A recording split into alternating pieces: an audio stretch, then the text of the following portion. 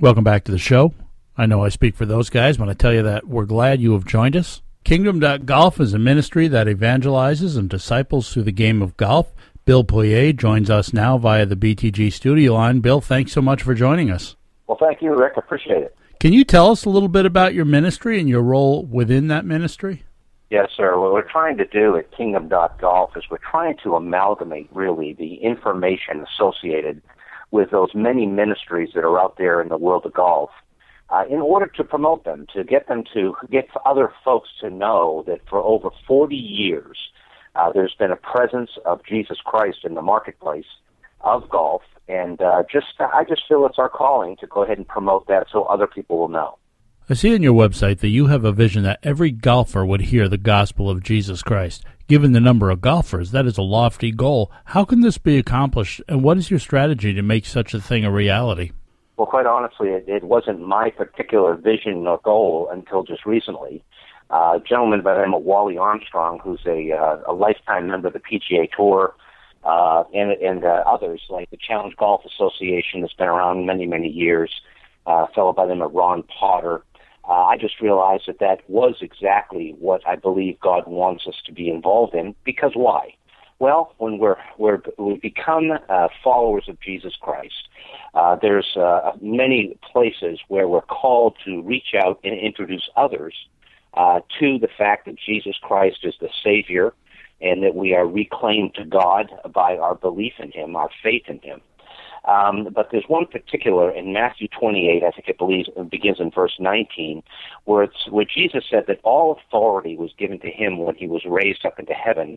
And then He called upon us and said, "Go ye also, therefore, out into all nations and baptize them in my name, and then teach them what to do," and several other things. But it's clearly a call that as a follower of Jesus Christ, He's asking us to introduce others to Him so that they can have a life of freedom and, of course, eternal life with God.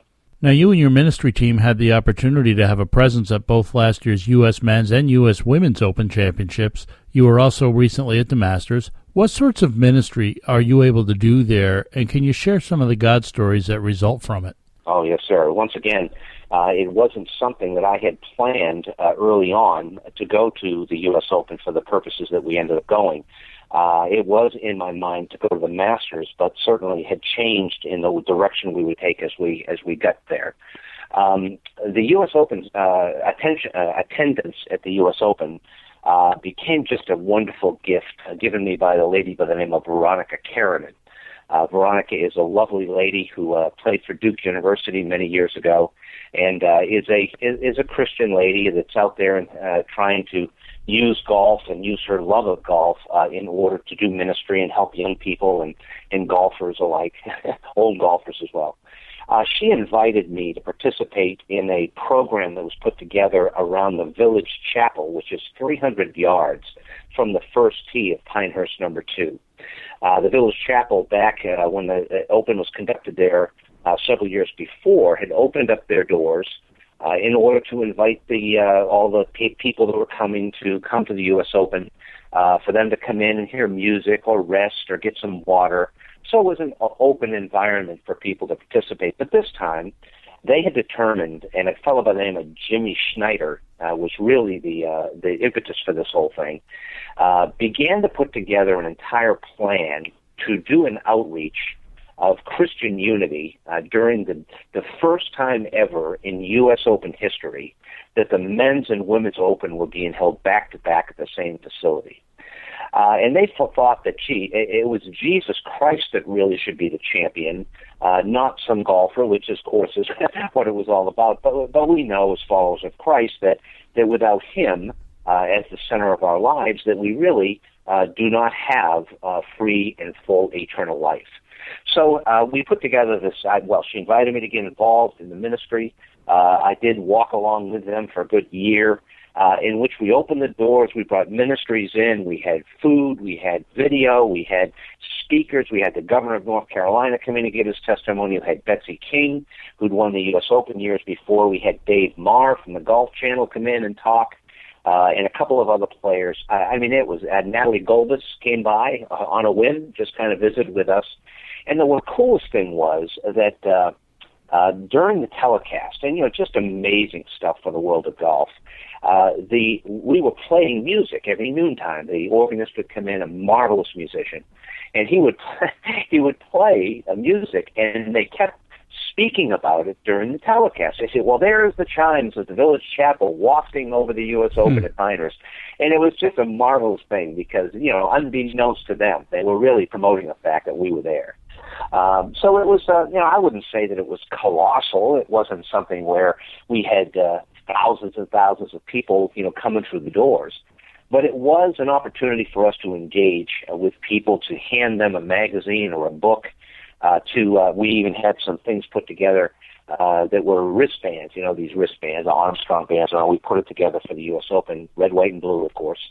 And it had our website on it as well, and this is kind of what the greatest victory was, is that because of our website, and it's Open Doors for the Open, was that, .com, opendoorsfortheopen.com, and of course now we have opendoorsforthemasters.com, it became a place in which people could come in order to learn about what our ministry was all about and to engage, hopefully, with the story of the fact of who Jesus Christ is.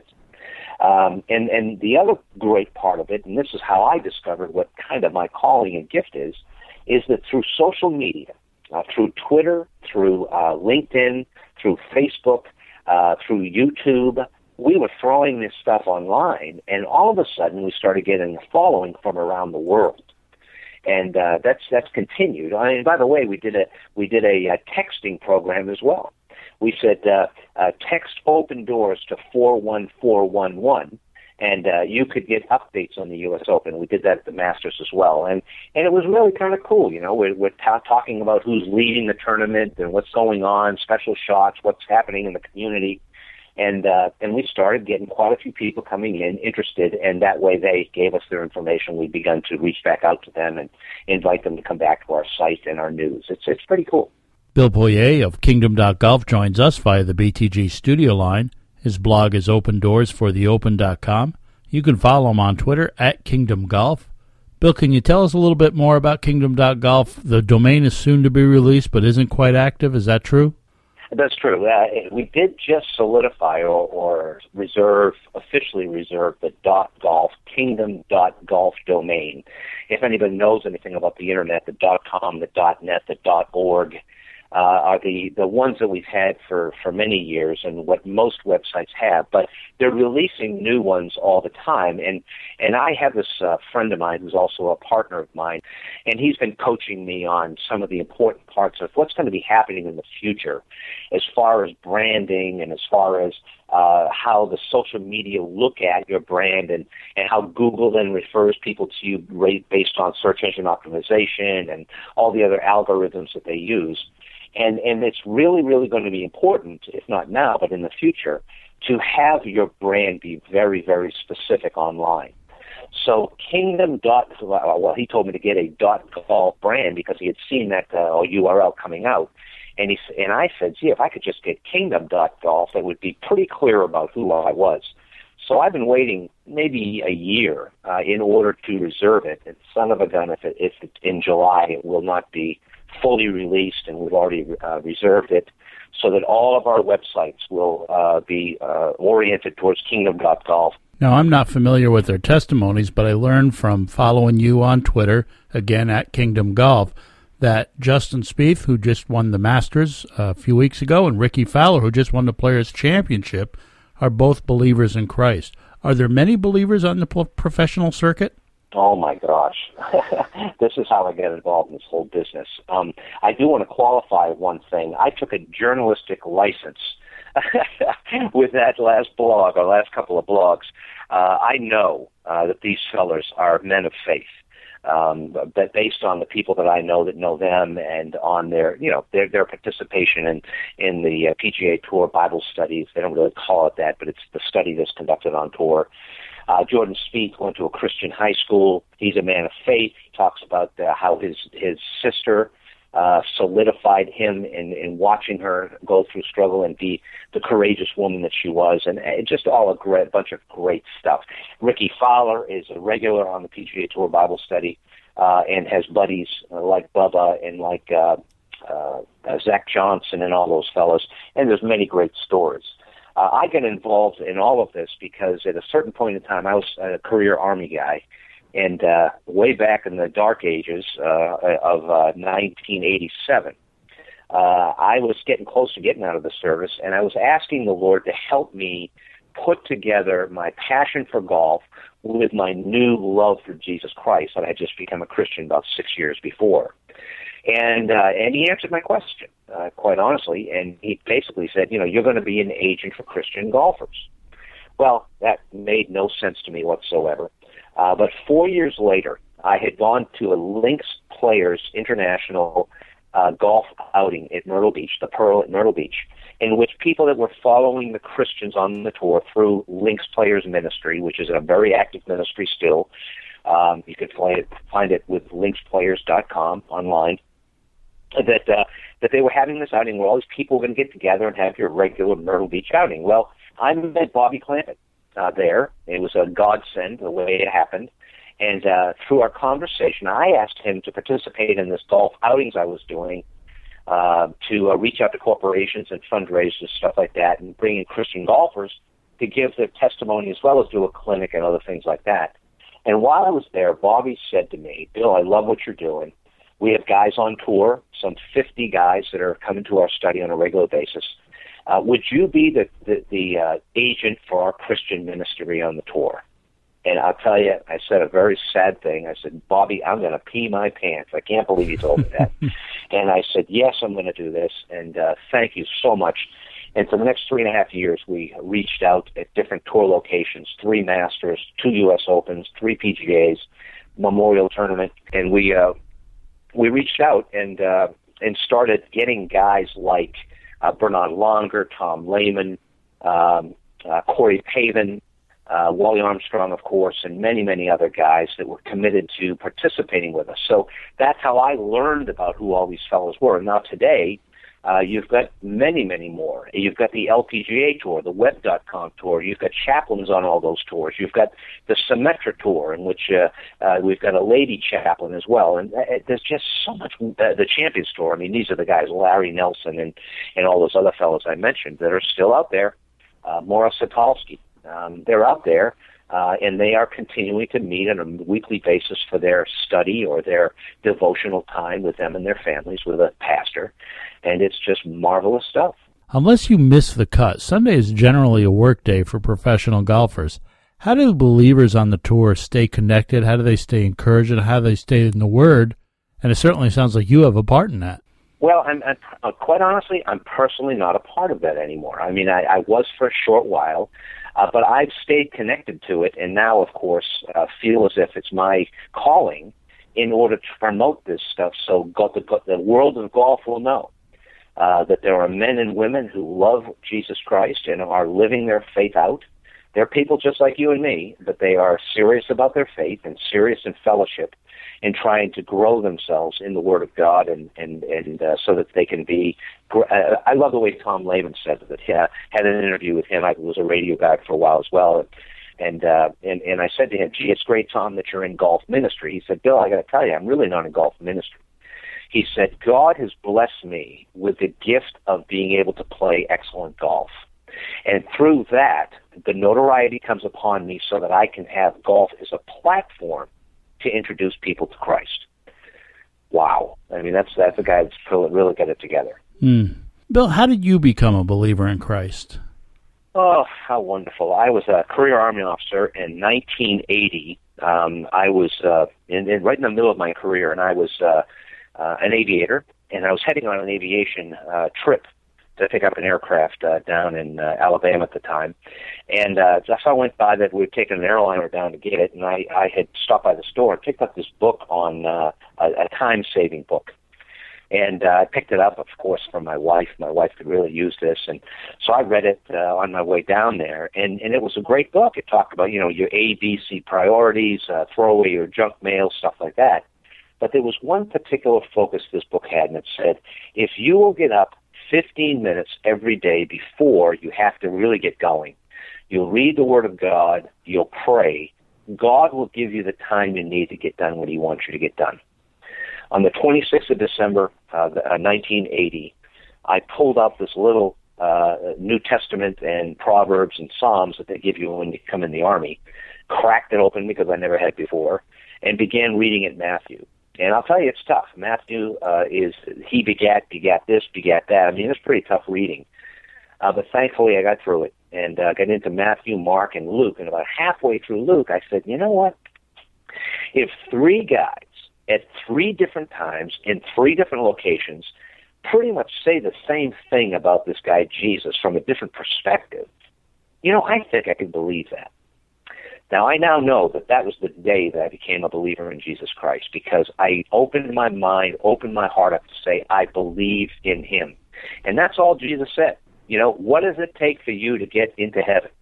To believe in me. I am the way, the truth, and the life. No one comes to the Father but through me. And that regular reading of the Bible became my nourishment. It grew me up in the Word of God, and of course God allowed me to meet certain people here or there that helped me and mentored me a bit here or there, different fellowships in the military, and over time read a lot of stuff and just have come to a real full understanding of the salvation of Jesus Christ and what He does in our lives. My favorite verse in the Bible is in 2 Peter, it's in the first chapter, and it says, we have been given everything we need for life and godliness by our knowledge of Him who called us by His own glory and goodness. That means we have everything we need to make the right decisions, to live a godly life, and His Holy Spirit is with us always. So we have this capability. It's just this love and desire and our own decisions to be obedient. And I'm not ever. I mean, every day I'm crazy. But still, that belief in Christ is the only sin that leads to death. If we don't believe in God, if we don't believe in God through Christ, then we're not going to see Him forever. Golf is such a wildly popular game. Are there things that believing amateur golf fans can do to be a part of your ministry? Oh, yes, sir, absolutely. And as I said, we're kind of like a place in which we're trying to promote other ministries. So our website, opendoorsfortheopen.com, opendoorsforthemasters.com, soon to be kingdom.golf, will be the place where you can go to learn a lot about these different ministries. We're very excited about a brand new magazine that's come out called Mulligan Magazine. That is for the Christian golfer. It doesn't say it that way, but it really is. It's stories about Christians and Christian teachers and stuff like that. We have an online website, themulliganmag.com, which will carry all those stories, and we're hoping that we're going to begin to have several times a week live interviews on the website with the pros playing that event. Let's say that we contact Bubba Watson after Thursday, and the guy shot a 63, and of course he's already talked to the media, and well, Bubba, great job, blah, blah, blah, you've done great. And so he's sitting in his hotel room sometime late that night, and we've got an appointment with him, and he videotapes himself answering our questions and puts it in a YouTube file or a Vimeo file. And we write a blog about it that evening, and that next morning there's a video of him saying, golf's wonderful, this is what I did, my putting was super, but my family this, and this is what I'm studying in the Word of God, and these are the lessons I'm learning. Oh my gosh, I just can't think of anything better. How can we pray for you, Bill? What's some prayer requests? Oh my gosh, the enemy, when we pray the Lord's Prayer is very interesting. It says, keep us from temptation. No, that's not how it goes. We pray it every morning, and I still can't think of it off the top of my head. Let me see. Forgive us our trespasses as we forgive those who trespass against us. And lead us not into temptation, but deliver us from evil. And many of the different versions of that may say the evil one. Well, the devil and Satan is real. And we know that. We know what goes on in our lives. So I will tell you that almost every morning I wake up, and I'm a very early morning guy. I like to do my devotionals early in the morning and get going. But almost every single morning when I wake up, I have these negative thoughts going on in my mind. like you're not good enough. Oh, gee, you didn't do this yesterday. Or, yeah, you were angry with your wife last night. How could you be that way, you bum? Well, I get up and I go to the Word of God, I pray, and then I start reading. Inevitably, God will show me something in which He encourages me. And that's what's so beautiful about being there. So I would ask that any prayers for myself, Bill Poirier, or for the ministry of golf, that the enemy would be dissuaded by God's Holy Spirit, and that this ministry of the platform of golf to introduce golfers to Jesus Christ could be something that proliferates the globe for His glory. Amen. Bill, I want to thank you for joining us on the show. I've had a good time talking with you. Thank you for letting me talk about the truth, my friend. Thank you, Bill. Take care. Bill Poirier, Kingdom.golf. His blog is opendoorsfortheopen.com. You can follow him on Twitter at Kingdom Golf. You're listening to Benson and Those Guys, brought to you by Town & Country Pest Solutions.